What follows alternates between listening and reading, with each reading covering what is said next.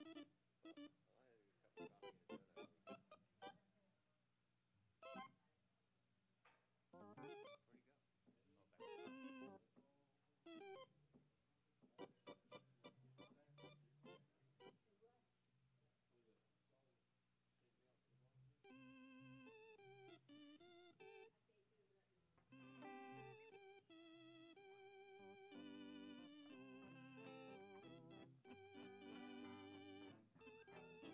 Oh, back there.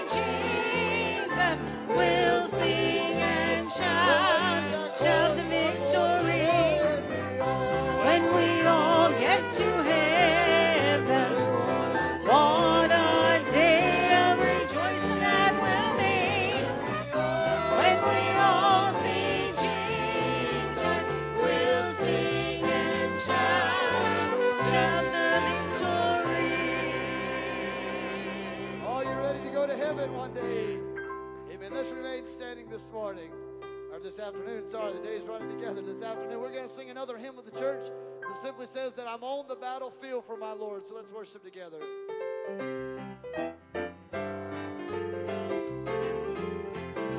Oh, I was a sinner too. Is that the right key?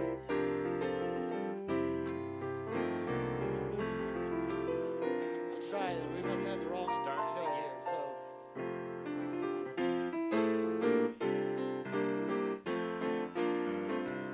I was a lonely idol. I was a sinner too. I heard a voice from heaven say there is work to do. I took the master's hand. I joined the heavenly band. I'm on the battlefield for my Lord. Oh, well, I'm on the battlefield for my Lord. Oh, yes, I'm on the battlefield for my Lord. Oh, yes, I promised him that I would serve him till I died. Oh, yes, I'm on the battlefield for my Lord. Well, I lost my flag in battle. My staff is in my hand. I'm taking it to Jesus over in the glory land. In distant hills the trod, praise to God. Now I'm on the battlefield for my Lord. Oh, yes, I'm on the battlefield for my Lord. Oh, yes, I'm on the battlefield for my Lord. Well, I promised him that I would serve him till I died. I'm on the battlefield for my Lord. Oh, I'm fighting for my Savior, and the battle's almost won. The trumpet will be sounding, the coming of the sun. I'll lay my armor down, take up my robe and crown, and I'll walk the golden streets with my Lord. I'm on the battlefield for my Lord. Yes, I'm on the battlefield for my Lord.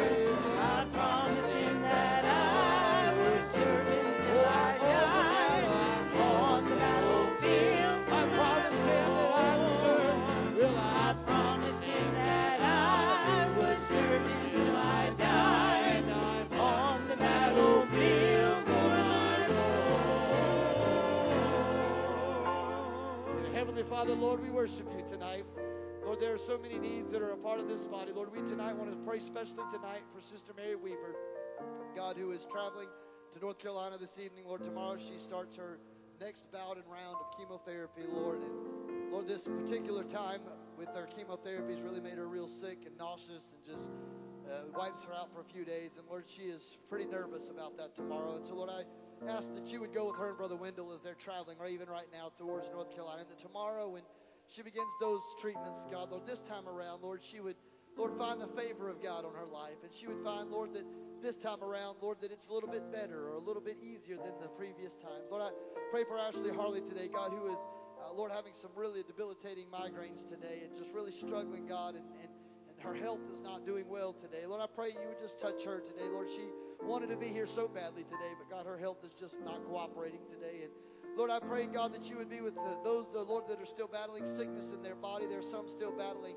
sinus infections and battling all kinds of other ailments. But Lord, we know that you are a great physician and a healer. And God, they may not be here right with us right now, but that doesn't mean you can't go to where they are right now. So Lord, we ask that you would touch them where they are. Lord, we pray you would be with this service tonight. You'd be with every singer, every instrumentalist, every person that reads scripture, every one that has a part in this service. Lord, that it would be for the advancement and the glory of your kingdom. And Lord, we ask all these things in the Son, your Son, Jesus Christ our Lord. The people of God together said amen. Will you take the next few moments and just greet those around you in the Lord? Amen.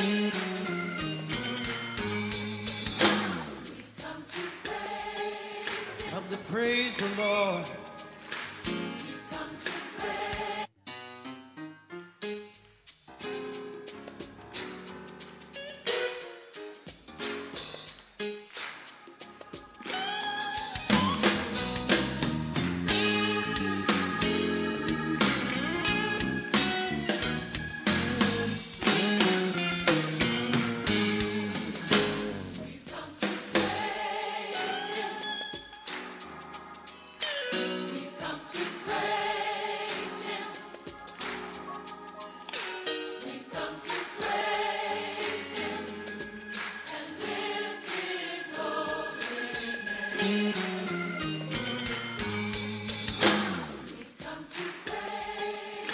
to praise the Lord. Entered into this temple to give you glory, Lord. Lift you, Lord.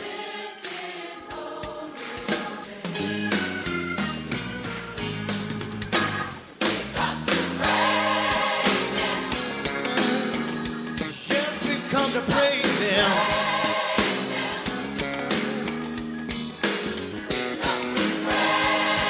Praise Him and lift Him. Hallelujah.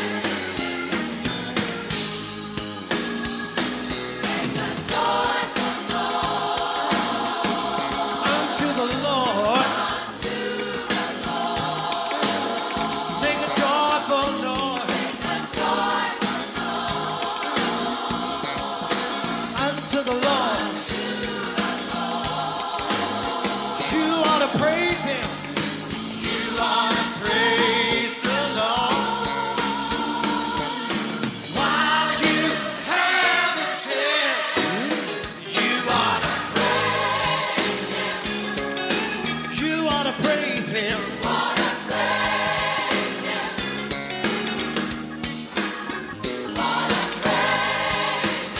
Hallelujah.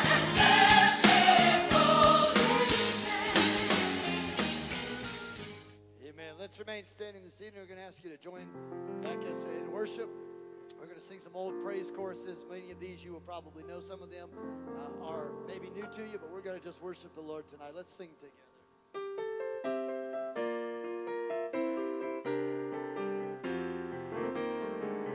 Well, I will serve Thee because I love Thee.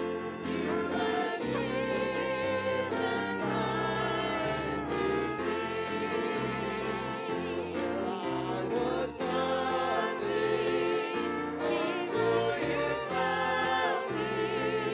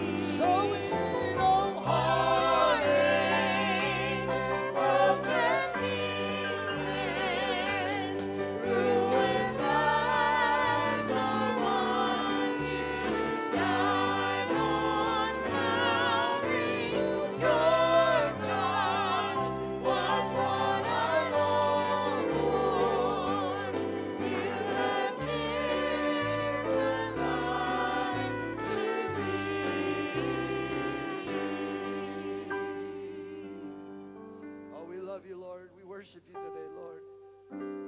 We glorify the name of the Lord. This next song simply just says, all our hope is in Jesus. And that's our prayer today, that all of our hope be in Jesus today.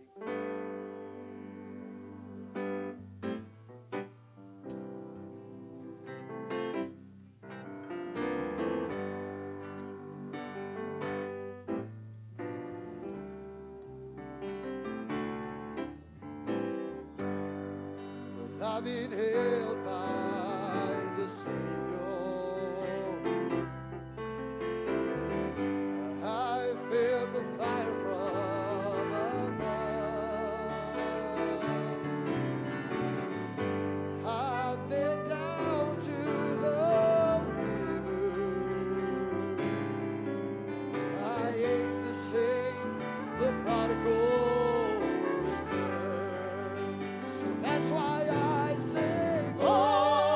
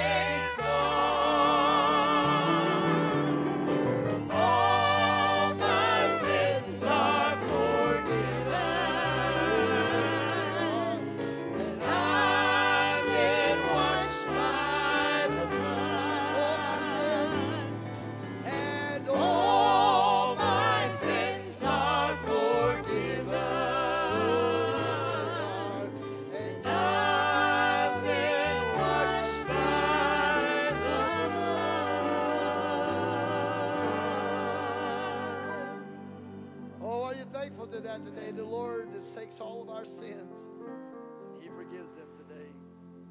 This next song we're going to sing tonight just simply says that we are here to worship the Lord. You were light of the world, and you stepped out into darkness. Open my eyes, let me see beauty that made this heart adore you. Hope of a life spent with you. So we declare, here I am to worship. Here I am to bow down. Here I am to say that you're my God. You're altogether lovely, altogether worthy, altogether wonderful to me. Oh, He's the King. You're the King of all days. Oh, so highly exalted, glorious in heaven above. Humbly you came to the earth you created, all for the saints He came born. So we declare that here I am to worship. Here I am to bow down. Here I am to say that you're my God. You're altogether lovely, altogether worthy, altogether wonderful to me. And I'll never know how much it costs to see my sin upon that cross. And I'll never know how much it costs to see my sin upon that cross. And I'll never know how much it costs to see my sin upon that. I'll never know, and I'll never know how much it costs to see my sins upon that cross. Here I am to worship. Here I am to bow down. Here I am to say that you're my God. You're altogether lovely, altogether worthy, altogether wonderful. Oh, let's sing it one more time. Here I am. Here I am to worship.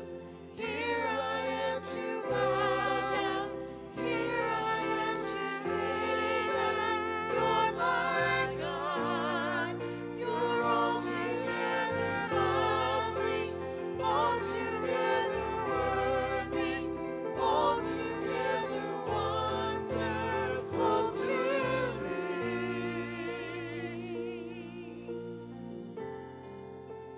Oh Lord, we worship you today and we give you the praises to your name.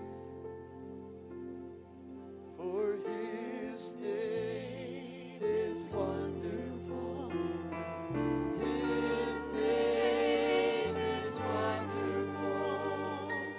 His name is wonderful.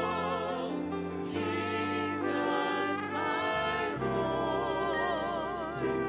He is a mighty King.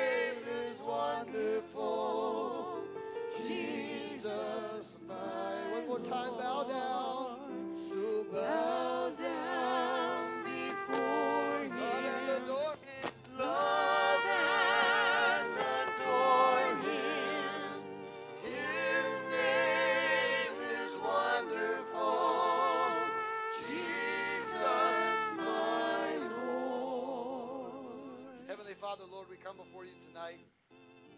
God, we ask that you would inhabit the praises of your people that have been sung in this house. Lord, that truly should be our heart's desires, to bow down before you and to love and adore you, because your name truly is wonderful. God, as the previous song we sang said so eloquently, we are here, God, to worship you. That's the primary focal point of why we're here. Lord, it's great to fellowship together. It's great to have snack nights. It's great to see one another and spend time with one another. But nothing else matters than being with you and to worshiping you. That's why we're here. So, God, we take the next few moments of this time together before we segue into other events and things tonight to welcome you not only in this place, but thank you for your abiding presence that we have felt in this place today. Father, I pray that every word that is still to be spoken or notes to be played would be continuance for the honor and the advancement and the glory of your kingdom. And Father, I ask that you would open our hearts and our eyes and our ears to hear what your word has to say to us today. And for that we give you the praise and the glory and the honor that is due your name, the name above all names, Christ Jesus, we pray. And the people of God together said amen. Amen. Amen. You can be seated in the presence of the Lord briefly if you can. I'm going to ask you to go to the book of Deuteronomy, chapter number 31. Deuteronomy, chapter number 31. And we'll begin. Yes, sir.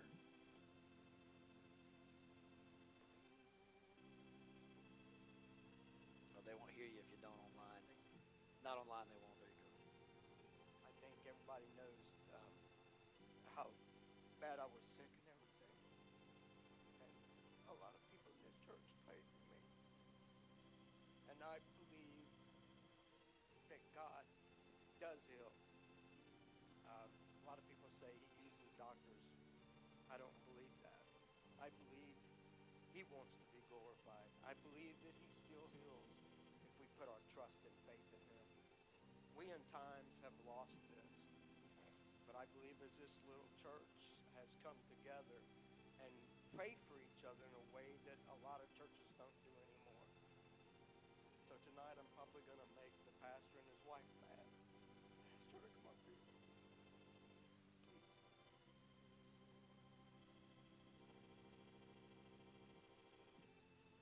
And I asked everybody in the church to pray for this couple that means so much to me, to God, and to this church. I believe everybody knows that she's been having problems, and I believe that God can heal her. I believe he will heal her. I believe in all my heart that's what he wants for them. For he wants the glory, not some doctor, not some medicine. He wants the glory. And I ask this night, in the name of Jesus Christ, for the glory of God, touch her and heal her, Father, for only you can do this. We ask these things, O Lord, all in one accord, in love and trust and faith in you, Lord. In Jesus' holy name we pray. Amen. I say to you, many of you have asked, and Rand already kind of has talked to many of you, so it's not, I guess you'd say, a secret. We didn't get the report we were hoping for. We are thankful we don't have a tumor. Brandon will give you the correct terminology. Basically, in your brain, when you come out of your neckline and you go up through your brain, it loops around and it comes around and catches down toward your carotid. And this side, or both sides of feeding the brain up top, both of those vessels are very narrowing, and we don't know if they're closing or they're closed, but they're very narrow. So the headaches and the optic nerve edema, we don't know what spurred what or whatever, but when we began to think and we began to deliberate, we thought, well, maybe there was some medicine behind it, and we'd stop this medicine, it would fix it. Well, we went last week and back to the eye specialist, and he said the optic nerve edema is looking great, and we thought fixed it. That was it. It was medicine. So and he even said that day, he said, I think you got nothing to worry about tomorrow. When you go to the neurologist, you're fine. So Brianna met me. I was in Somerville. She met me. We went to lunch. We celebrated. We were excited. We were like, tomorrow we're just going for formality. But, we were kind of suspicious why they wouldn't tell us over the phone. But we were like, maybe that's their office practice, whatever. We were doing pretty good. She said, you don't even need to go in the office. I'm going to be fine. I'll just go in. And she did. She came out. She always likes to joke with me. Every time I ask her how she's doing, she says, well, I'm dying. And I think that's so. I don't know whether to believe that is true or not anymore. That's just, she always likes to get under my skin by saying that. So she gets in the car, and I said, so what do you say? I'm dying. And I said, quit playing with me.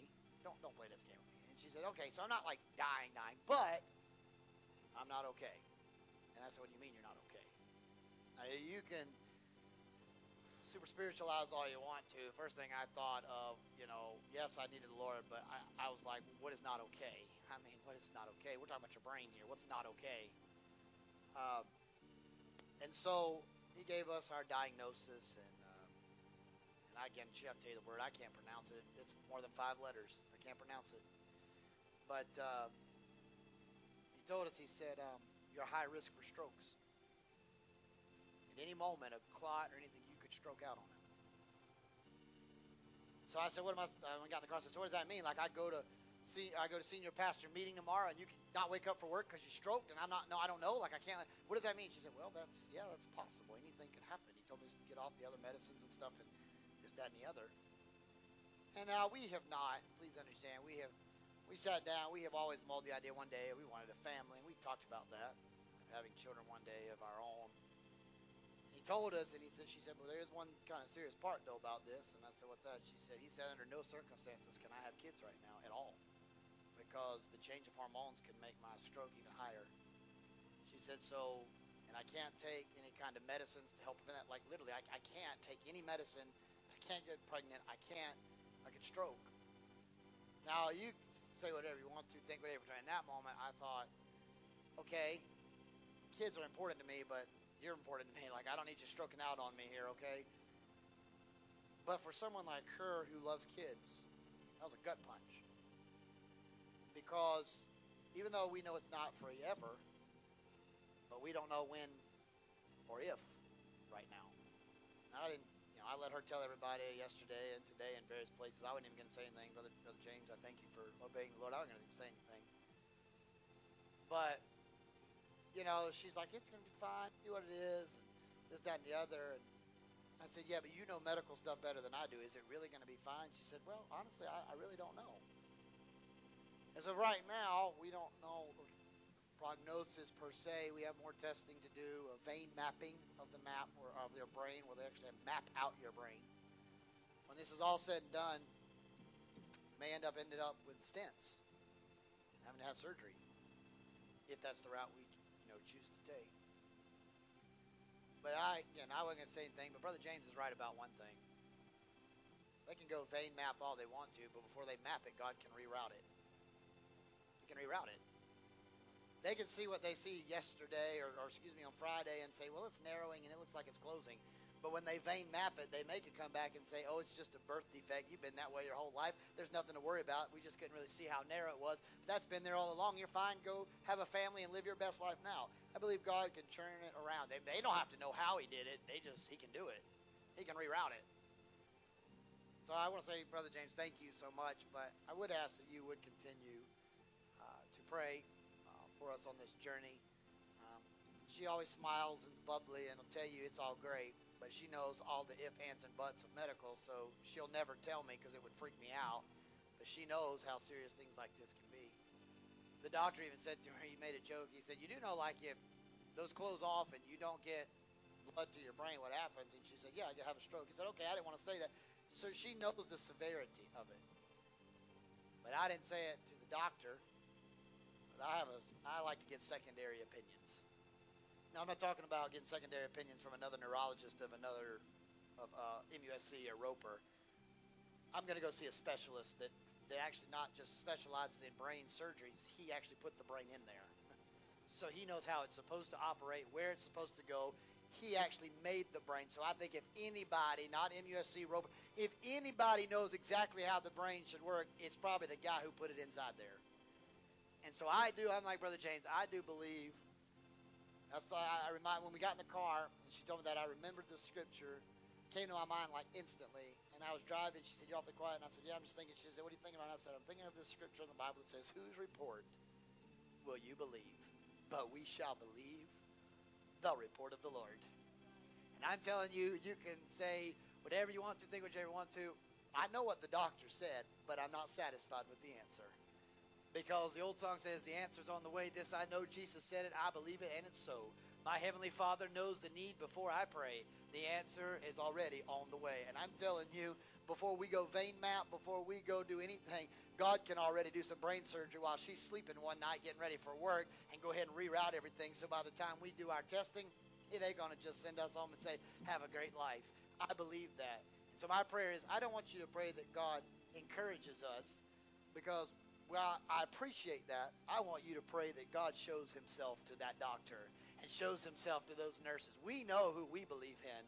We know whose report we want them to know in who we believe in, and we want them to know the kind of God. So I just preached 2 weeks ago, what a mighty God we serve. And we're standing on that promises that we believe that God is mighty, and what a mighty God we serve. So our prayer is that God, whatever you do, you get the glory and mesmerize doctors, astound the nurses, and let everybody say, "Well, I know what we saw, but I know what we see now." So, Brother James, when we walk in, I can say, "Oh, I forgot to tell you, my profession, I'm a preacher. I believe in a doctor that's bigger than yours, and I believe in a specialist that's more advanced than you are. Not that I don't appreciate your help, and not that I don't appreciate your co-payments, but my God, which supplies all my needs according to his riches in Christ Jesus, went ahead and took care of that for me, and so thank you, but we're doing just fine." Amen? Amen. So that's our prayer today. So thank you, Brother James. I appreciate that so much, and I appreciate your willingness to obey the Lord. It's interesting to me, though, that every time you get ready to preach a sermon and you start talking about it, is like once you preach those things, it's like the devil makes you eat your own words and make you, do you really believe it? 2 weeks ago we preached what a mighty God we serve, and then this past week we get the diagnosis that we just shared with you. And so it's kind of like, do you believe what you just said 2 weeks earlier? Do you serve a mighty God, or do you throw in the towel and get upset? Sometimes that just happens in life. You walk through this. And last week we started talking about the idea of defeating discouragement. Well, we talked about that last Sunday. I didn't know by the end of this past week that we might get a discouraging or a disheartening report. But what the devil may not have known, and what he may not have realized in trying to make us feel defeated or discouraged, is we're getting ready to talk about tonight, because we're going to navigate through part 2 of this message, that discouragement doesn't last. It actually eventually is defeated. So it might be there for a little while. You might get that gut punch for a little while. In fact, you may feel a little uncertain for a little while, but God can turn it all around just like that. There's been plenty of people in the Bible that were discouraged, but their story didn't end the way it started. And I believe that God is the same yesterday, today, and forevermore. And he who begins a good work is faithful to complete the work, because he's the one that's the Alpha, the Omega, and the beginning and the end. And so we talk about this defeating this discouragement. Last week we talked in Psalms 142 about it, but today in Deuteronomy 31 and 8, this is what I had for the message today for part 2. And the Lord, he is the one. Now remember, I wasn't going to tell you what I just shared with you. Brother James wanted us to pray, and Brianna's told many of you already, which was fine. But when I was putting part 2 of this message together, I wasn't even thinking about Friday, not because I had forgotten about it, but I didn't want to really focus on that, because I wanted to give the word of the Lord. And then when Brother James came up, I thought he was going to come up and say he wanted to be prayed for, not pray for somebody else. And when he began to talk, I remembered the scripture in the screen, and I thought, my God, Brother James, why don't you just take the microphone and preach? You're already up here. Might as well do it. Let me take a break, because I'm ready for chicken. So it really doesn't matter to me at this point. But look at what the Bible says. This is how you know you can defeat discouragement. The Lord, he is the one who goes before you. Before you walked into the neurologist's office, there was another doctor already sitting in another chair. He knew the report. The rad tech, the MRI technician, the people that read the MRI, somebody else read the report before they did. They already saw the scan. They knew what was happening before we took the scan. He goes before you. Not only does he go before you, he doesn't just go before you and check off the boxes and leave. No, he will go before you, but he will also stay and be with you. He doesn't just walk in the room and go, all right, things look good or things look bad, and walks out. He waits till we get to the doctor's office, and he's still sitting in the room. Not only does he go before us, not only does he go with us, but when it hits rock bottom, he doesn't bail on us. So you go to the neurologist, or you go to the cardiologist, or you go to the oncologist, or cancer doctors like Sister Mary will go to tomorrow. When you go to these doctors, they'll walk in. They're going to charge you about $250 to give you about 3.5 minutes of their time. That's a good day's living. I wish people paid me $250 for me to only tell them 3 minutes worth of stuff. I would be rich. They come in, here's what they say. They send their little nurse practitioners, they send their little rad techs, they send all their little people in. But the man you want to talk to, or the woman that you want to talk to that has the MD behind their name, they don't stay very long. They come in, make their speech, and they leave. I'm glad I serve a doctor who doesn't just leave my bedside. I'm glad I serve a doctor who doesn't walk in and give his speech and then bails on me when it's all said and done. Because, see, when these doctors walk in, they come in and they say, you got cancer, and we'll set you up an appointment with our office to start talking about treatment plans. And you know what they do? Walk out. Guess who's still in the bedside? You are, thinking about every report you just got. They went on to the next patient's room while you think about it. I'm glad I serve a doctor that even when I get the report, he goes, but now let's talk about this. I'm not going anywhere. I'm staying here with you. That's a good doctor. That's a real good doctor. He not only is before you, he goes with you, but it says he will not leave you nor forsake you. So, do not fear nor be dismayed. Don't worry. That doesn't mean it's still not scary. That doesn't mean it's still not overwhelming. But God doesn't abandon us. I didn't go into the doctor's office because we thought it was a simple procedure and report, nothing major. But Brianna didn't go in there alone. She might have been sitting there with the doctor, and they might have thought they were the only two people in the room, but she was not in that room alone. Somebody else was in that room. And she comes out smiling and makes a little joke, I'm dying, and then I thought, quit playing with me. And she said, okay, well, I'm not really dying, but kind of could if something goes wrong, and kind of laughed about it. We were processing it, driving it home. The whole time Sister Nine, had that conversation in the car of what's next, it might have been just her and I audibly talking, but there was somebody else riding in the car with us, because the Bible says he'll go before me, he'll go with me, and he won't leave me. And even when she went to sleep on Friday night, and I tossed and turned all night, rolling over, making sure she was still there, breathing, everything was going great. Eventually I went to sleep. I don't know why I didn't go to sleep immediately, because there was somebody else watching her for me. I didn't need to stay up all night. It wasn't like I could do anything anyway. There was somebody in heaven that has his eyes roam to and fro over there. He was watching. He was right there by the bedside the whole time.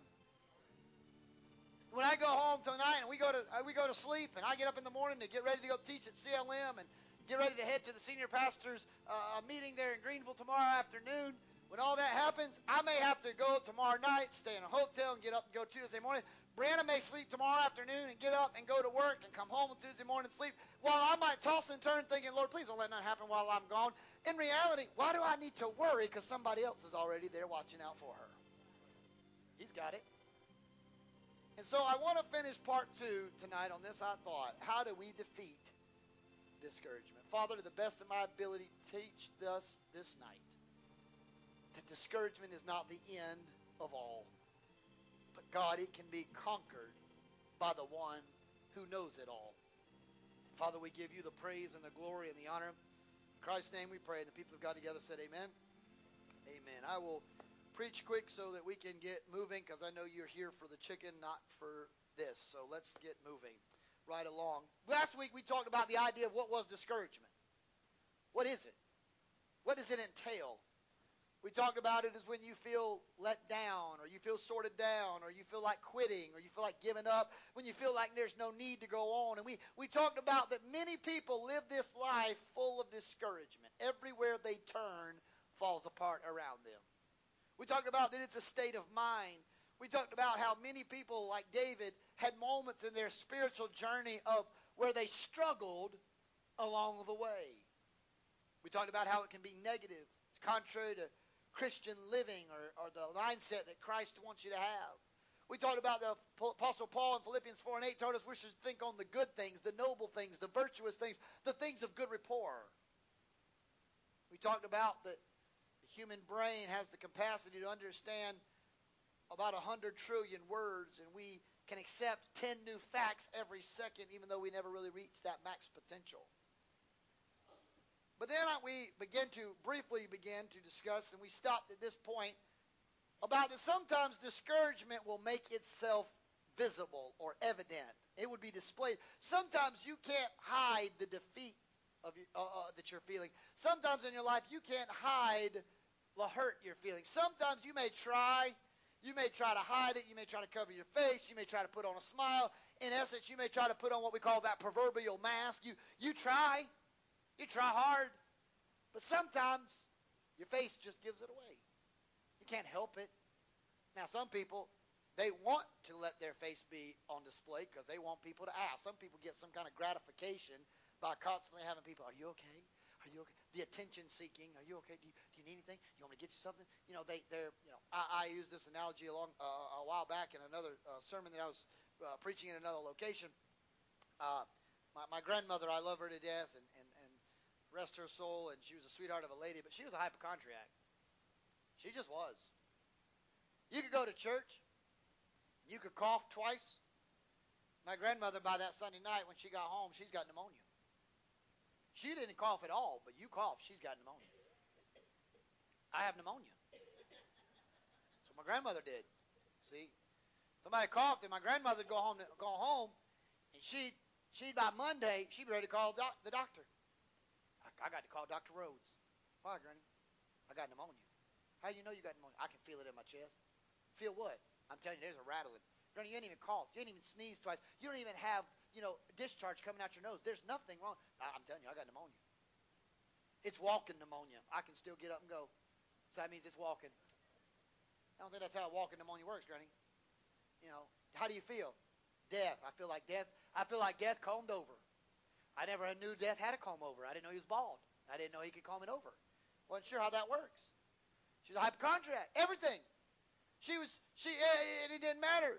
You'd ask her, Sister Vaughn, how you doing? Oh, it's been rough. Really? Yes, yeah, it's been tough.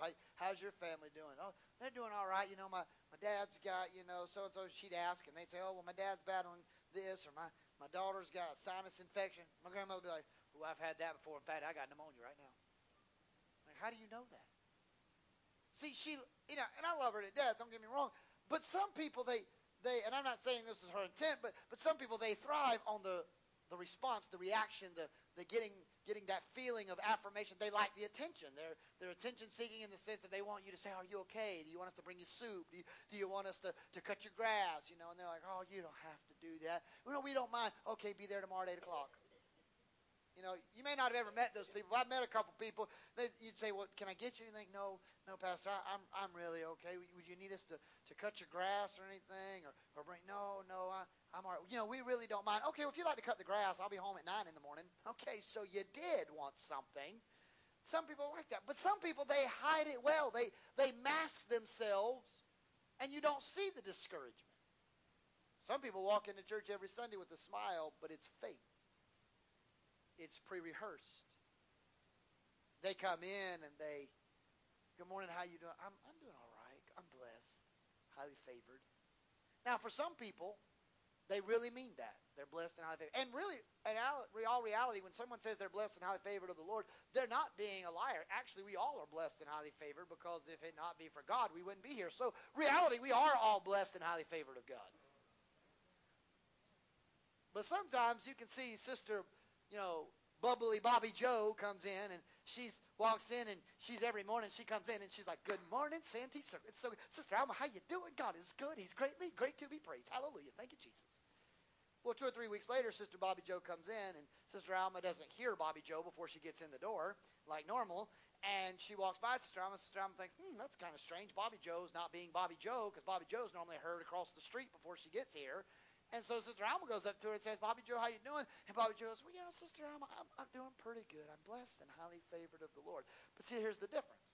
That's true, but Sister Alma can pick up, but that's not normally how Sister Bobby Joe enters into his gates with thanksgiving and to his courts of praise. She has a moment where she realizes something doesn't add up here. Some people are very extrovert personalities. I'm not. I'm very inward. I'm very calm. I like to stay at home. I don't like people. I just am very quiet, bashful, and shy. Brianna is loud and boisterous and likes to see the world. So if I walk into church on Sunday morning, just good morning, church, how are we doing? And I come by Miss Ann or Miss Niner or Miss Sandy or Miss Angela, whoever at the front door, or Miss Patricia, and I am like, good morning. They're thinking, our pastor's lost his mind. What's wrong with him? If Brianna comes in that Sunday, they think, oh, well, she's just happy to be here. But if I walk into church, or excuse me, if Brianna walks into church on Sunday morning and they say, hey, how are you doing? And Brianna goes, I'm good morning, how are you? And just kind of gives that little laugh. They're going to think, well, something's wrong with her. No, they're going to think that's normal. If I walk into church on Sunday morning and Sister Ann says, good morning, Pastor, how you doing? And I'm like, I'm all right, I'm doing okay. And I go into my office. Do you know the first thing she's going to be doing? Okay, don't lie to me. What's going on? This is not you. Something's wrong with you. Because we can tell that when times people, even when we try to hide it, there are times in our lives we cannot hide the fact that discouragement is upon us, or we feel a certain type of way. And we all go through seasons. It's not like none of us in here are immune to discouragement. It happens all the time. You see, the devil uses that to his advantage. God doesn't want us to stay discouraged. In fact, Moses was responsible for over 3 million people in Numbers 11. And he gets to the point, he's ready to quit. He's done with this.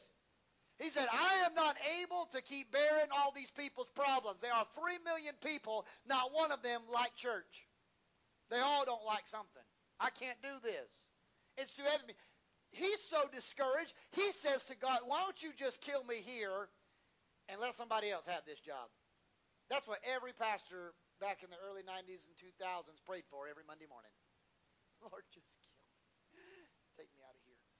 I'm sure that during COVID, there are a lot of pastors who, with large churches or larger churches, or even maybe even, well, I won't even say larger, but maybe very healthy churches with money and tithes and offering support. When COVID hit and all of us shut down and people started bailing and money may have started wavering for some of these churches, there might have been some pastors in the middle of COVID that because they couldn't stay behind their people, they couldn't see them every Sunday, they didn't know where they were. There was probably some pastors that were thinking to God, why don't you just take me out of here now? Don't let me bury this church and kill them.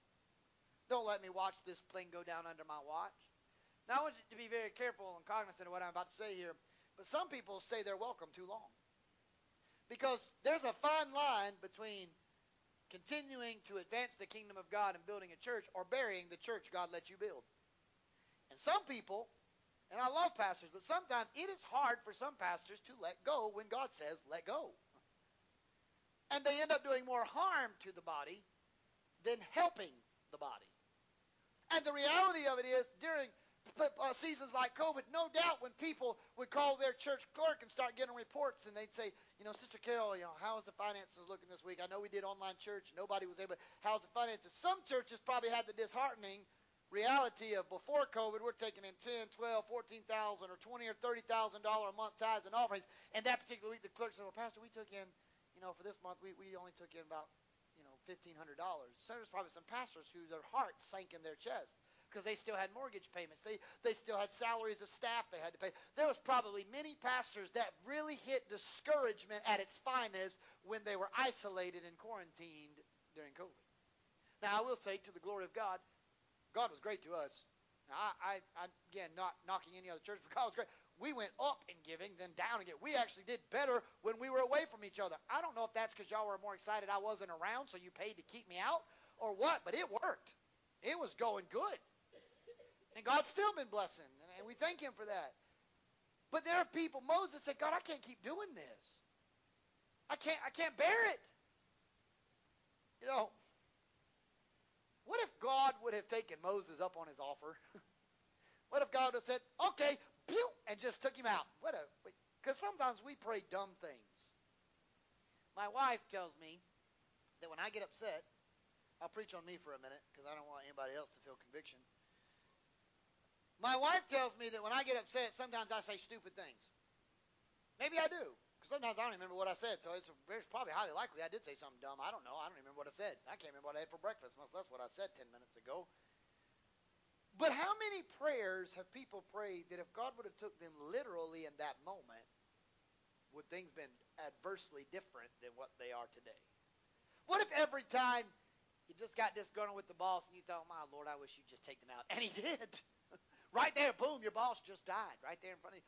You know, that sounds good in theory to some people, but in reality, that may not be good after all.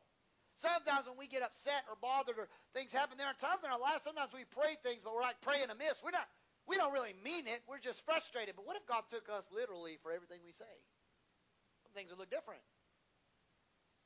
You see, we know all the provisions God gave. Elijah, we know he got depressed or disheartened or discouraged. He's running from the wicked queen Jezebel. He prayed God would kill him too. Man, these pastors are really going through some stuff. He said, God, take me out. I'm tired of running from her. Just take me out. But if he'd have done that, he'd have missed out on other things. I started thinking about others. I mean, David. Many others. I mean, there's so many people in the Bible. We look at them as iconic figures of the faith. But the reality of it is, while we look at them as iconic figures of the faith, they had moments where they hit rock bottom. They hit the dirt. David didn't always live on the mountain. Sometimes he was running for his life. In caves, hiding out. Not just as a royal ambassador. There were times he's running for his life as the king. He's the head of the town. He's the guy in charge. And he's running from the mob trying to take him out. Look, I've been around. I won't say I've been in. I've been around some churches where the pastors felt like they were running from the mob that was on a linchpin trying to take them out. Now, I know that's hard to believe, but there are some churches in this world. Unfortunately, I would like to say that this is not the case, but the reality of it is it is. There are a lot of churches, there are some churches in this nation that even though the CEO or the called man of God is the pastor of that house, there are some churches that there's a mob every week waiting on him, trying to take him out every Sunday. They're having secret meetings behind his back, or her back, whoever it is. They're stirring up dissension. They're always a thorn in his flesh. There are people out there. There are wolves in sheep's clothing. There are people that they can say all the right things, but in reality, they're out to try to take out the guy in charge. It's sad to say, but the reality of it is it's still true nonetheless. So what do you do? What do you happen when you get those bad reports? Well, you also can realize that not only is discouragement defined and discouragement displayed, but we can, in reality, we can defeat discouragement. We can beat it. It's something that we can overcome. You say, how's that possible? Well, the reality of it is, when someone is discouraged, normally the first thing they do is run from the problem. They want to run from the marriage. They want to run from the job.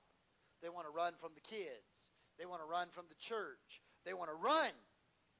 And more often than not, they run and they don't know where they're going. They're just running from the problem. They're not working towards a solution. They're just running from the problem. But to defeat discouragement, you don't run from the problem. You run to the problem solver. That's how you defeat it. You don't sit back and live in some utopian world and say, well, I'm never going to have a problem. Because you're going to find out real soon that's a lie. You're going to have problems. But instead, if you want to truly defeat discouragement in your life, you don't run away from the problem. You run to the problem solver. Because you can run from the problem all you want to, but guess what? The problem's going to always follow you, and the problem's going to always be the problem. The problem is never solved until you get the problem solver involved. You can run from the marriage, but you know what? You leave your husband, you leave your wife, and you go to another man or a woman and get married, you know what? You're still going to have problems. That spouse is going to leave their dirty shoes at the back door. That spouse is going to leave their dirty socks on the couch. That person is going to still clip their toenails and leave them on the bedside table and not clean them up. That spouse is going to still not wash the dishes. That spouse ain't going to do nothing in the house at all. Whatever you might got mad at the first spouse that they didn't do wrong, the second one's going to annoy you just as much. Because if you don't get yourself okay, you're just going to take that same problem to the next one and to the next one. And that's why some people, and I love people, and I would never judge anybody, and I would always want to love them to Jesus. But that's why some people on their third, their fourth, their fifth, their sixth marriage, it ain't always the person they were married to. They just never dealt with the problem, which was what they were and what they were battling because they kept running from the problem. Well, they kept running from this. They kept running from that. I hate to say this, and please, Lord, forgive me, and I hope you hear my heart, but that's why some pastors can't stay at a church longer than 2 years because they keep running from the problem. They got about 2 years worth of good sermons, and after that, they don't know what else to say because they don't have anything else to say, and the church gets a little hard, and as soon as somebody gets a little disgruntled or 5 people leave or somebody don't like something he does, so what does he do? He calls the state overseer, and he says, I just feel like the Lord is calling me to greener pastures, and I have got this word from the Lord. And so they've had a 40-year ministry, but in their 40 years, they've pastored 20 churches. Well, you do the math. If you've been in ministry 40 years and you pastored 20 churches in the state of South Carolina, you didn't stay very long to get to know the people very long because they hadn't been there long enough to know about it. And I'm not trying to I'm one of them in terms of Church of God. I believe in the Church of God, but I believe also you can bloom where you planted. You ain't always got to go to the church across town. You ain't always got to go to the place that's got a bigger music department. You don't always have to go to the people that have the better light system. Sometimes if you stay where you are, God will give you a good music program. God will give you a good building to work with. God will give you good ministry leaders, but you got to get in the field. No harvest field that grows itself. Somebody's got to get in there and plow the ground. Somebody's got to put seed in the ground. Sometimes there are people, they'll just bounce from place. You cannot run from their problems. You've got to run to the problem solver and let him take care of it. I have people say to me, well, Pastor, I've had people even since I've been here. Pastor, Brother Vaughn, you've been there. I've been in all these different events. Brother Vaughn, you've been at Santee Circle how many years? 2 years, 2.5 years, 3 years, whatever the time period was at the time. Oh, don't you? That church was about 20 when you went there, right? And I was like, yeah, something like that. And, how many of y'all running now? We're running however many God sends me. No, how many of you? No, brother. See, what you want to know is you want to know if your church is bigger than mine. I ain't giving you that satisfaction. How's your tithes holding up? I'm still eating. My wife and I still have a house, and God's not broke, so I'm doing just fine. Thanks for asking. No, brother. I mean, how you doing? Y'all, by that size church, y'all run what, about $10,000, $12,000 tithes? We're blessed and highly favored of the Lord. The lights are still on when I left last night. God's good, isn't he, church? I don't give that satisfaction. Why? Because all they want to do is measure themselves by us. I've had people come to me and say, well, Pastor, Brother Vaughn, you've been there. You've been there. It was 20, and now, I noticed in the last statistical report before, right before COVID hit, and the last reports came out, you were up around that high mid-40s to 50 mark, and you're probably even bigger than that now, post-COVID or whatever. I mean, there's a lot of good churches out there that that'll be a step up in your ministry. You could become a district overseer, and you could get to a bigger church, and this, that, and the other. And there's churches. I mean, there's people that would love. You're young. Your wife's young. You guys could be at. There's a church that's running 75 to 100. I mean, that would be a step up for you. You think you'd ever be interested? I said no. And they were like, no, brother. I mean, come on. God's good. He wants to reward you. And I was like, yeah, he can reward me. He wants me to pastor 100. He'll send me them. If God wants me to be the pastor of 150 people, he'll bring me 150 people to pastor. The Bible says the fields are wide unto harvest. God's just looking for laborers. I don't have to bounce to somebody else's field. I don't have to be like those people in the Bible that are gleaning in everybody else's field. I don't have to go to somebody else's field to find people. Berkeley County's got plenty. If he needs field workers, there's plenty of field here in Berkeley County. I don't need to go to Anderson. I don't need to go to Greenville. I don't need to go to Columbia. I don't need to go to Beaufort. There's white fields that are wide unto harvest in Berkeley County. There's people here we can find to grow a church with. The reality of it is you can't run from it but so long. The problem still will follow you. You don't isolate yourself. The Bible says in Psalms 46:1, God is, not was, God is our refuge and strength, a very present help in time of trouble. If I'm defeated and I'm discouraged, why don't I just go to him? He's my help in time of trouble. I don't run from the problem, but I run to him in prayer. The circumstances may not always change the way I want them to, but even if the circumstance doesn't change, it can change me and strengthen me until my circumstances change. I've heard people say, well, marriage is falling apart. Okay. God's going to have to change my husband. All right. What do you want him to change? Everything about him. I want God to change it. He gets on my everlasting nerves. Everything he just annoys me. Hey, I just can't stay. God needs to change him, preacher. Okay. Well, what part do you play? I'm telling you, Pastor, it's like he walks in the door and I can feel my heart change. It's just, I can feel it. Change him. What about if he doesn't change as quickly as you like? What about you start praying to God, God, help me to be more patient? Because one of the fruits of the Spirit is not quick temper, it's long suffering. It is temperance. It is meekness. It is tenderness. That doesn't mean that Brother Billy Bob won't change down the road. But if you pray the right prayer, God can change you to see Billy Bob in a different light until Billy Bob changes. And then 10, 12 years down the road, you may look back and be like, wow, Billy Bob doesn't annoy me anymore. Whether that's because Billy Bob changed or maybe you and I changed. We go to God in prayer because God sees things we can't see and he does things we can't do. You can't make Bob change, and you can't make Bobby Sue change. Only God's going to really do that or help them see that. But what we can control is allowing God to change us in the situation.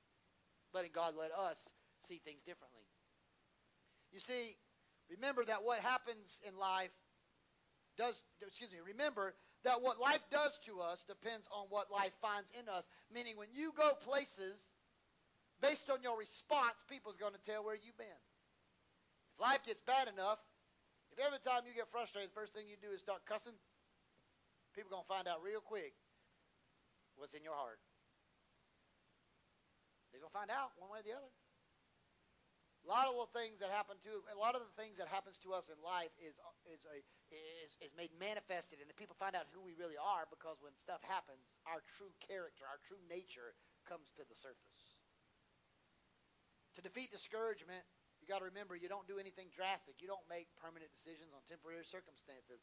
You don't make a decision when your emotions are all over the page because you will make a bad decision. Moses, God, kill me. I can't stand these people. God says, okay. Moses dies. Now what? They're still grumbling and complaining, and they're a pain in the what to deal with. So there's somebody else. Joshua now has to go and deal with all these cantankerous, ungrateful people. It didn't change the problem. It just killed Moses. Nothing changed. So you never make a permanent decision in a situation. To defeat discouragement, you wait on the Lord. Isaiah 40:31, but they that wait on the Lord, they shall renew their strength. They will mount up with wings of eagles. They will run and not grow weary. They'll walk and not faint. But they only do that when they wait on the Lord. They wait. Miss Carol, as you make your way. Another way you can defeat discouragement is you rest or you abide in His Word. What better place to look for answers than the book? God gave us a book for a reason. In fact, He gave 66 of them. But in reality, God gave us this book so that it can be a guidepost to us on what to do. When I'm angry, there's people in the Bible that were angry. When I'm scared, there were people in the Bible that were scared. When I'm frustrated, there were people in the Bible that were frustrated. When I'm going through a dark season, there were people in the Bible. When I'm dealing with trauma, or when I'm dealing with a heartache or pain, or I'm dealing with the loss of a loved one, or I'm dealing with a broken heart, there are people in the Bible that did the same. So I go read about them. How did they handle it? Let's find out what they did good. Let's find out what they did bad. And let's learn from them. I love looking at stars. It is almost incredible that somebody with my personality type would want to lay outside and just look at stars. You would think my ADD would kick in and I would find something else to do. My wife says that I can't stay home. Staying home is just not in my DNA except to sleep. We were out the other night. Most of the night, we walked in the door. I was home 10 minutes. I said, I need to run to Walmart. She said, we literally just got in the house. Why, pray tell, do you need to leave already? I said, because there's nothing to do here. She said, it's called a house. You stay. I said, I'm called Jonathan. I'm leaving. Then I said, well, how about ice cream? She said, hey, I felt like it's time to go back out. It changed the whole dynamic of the game. She wasn't leaving the house, but ice cream, well, you know what? I'll second that. But I love, when I was in California, I did this when we were in Arizona both times. We were in our honeymoon in Arizona. We stayed at this hotel that had a kind of like a veranda. And you walked out and they had this artificial turf grass. And they had built it up and they had a fire pit on it. And all these little lounge chairs. And one night, I don't remember we stayed there a couple nights. I don't remember exactly which day it was. But one night we decided we were going to go. We went and got coffee in town. And we went out back to that veranda and we sat there and we laid down on this like artificial turf, fake grass, and we just laid out there. And the landscape was so clear. It was so clear that night, not a cloud in the sky. You could see all the stars. Brandon would be like, hey, there's Orion. And it's Bell. There's the Little Dipper. There's the Big Dipper. Oh, there's Polaris. Well, that's Jupiter and Mars, the bright stars. That's actually planets. And we were just sitting there looking at them from here, trying to use our Google images and trying to see what star was which. Google so beautiful. We were in California. We went all over the western coast, and multiple times we would always see these two stars. They were actually planets. Later to find out, it was, I think, Jupiter and Mars or something. They were planets. Actually, we went and Googled to find out what it was. But they were so bright. So bright. But you know why they were so bright? Because the landscape that they were over, the backdrop, was so dark. When it's out like it is right now, I can't see Jupiter and Mars right now because the sun outshines Jupiter and Mars. I can't see stars right now because the sun is outshining the stars. But when the tapestry and the backdrop of the skyline is pitch black dark, even the faintest and minuteness of brightness of stars I can see displayed on a really dark black backdrop and canvas. I could see those bright Jupiter and Mars. I could see them. They're so clear. They were gorgeous. But the sun wasn't out. As soon as the next morning the sun came out, guess where I couldn't find in the skyline? Jupiter and Mars didn't disappear from our solar system.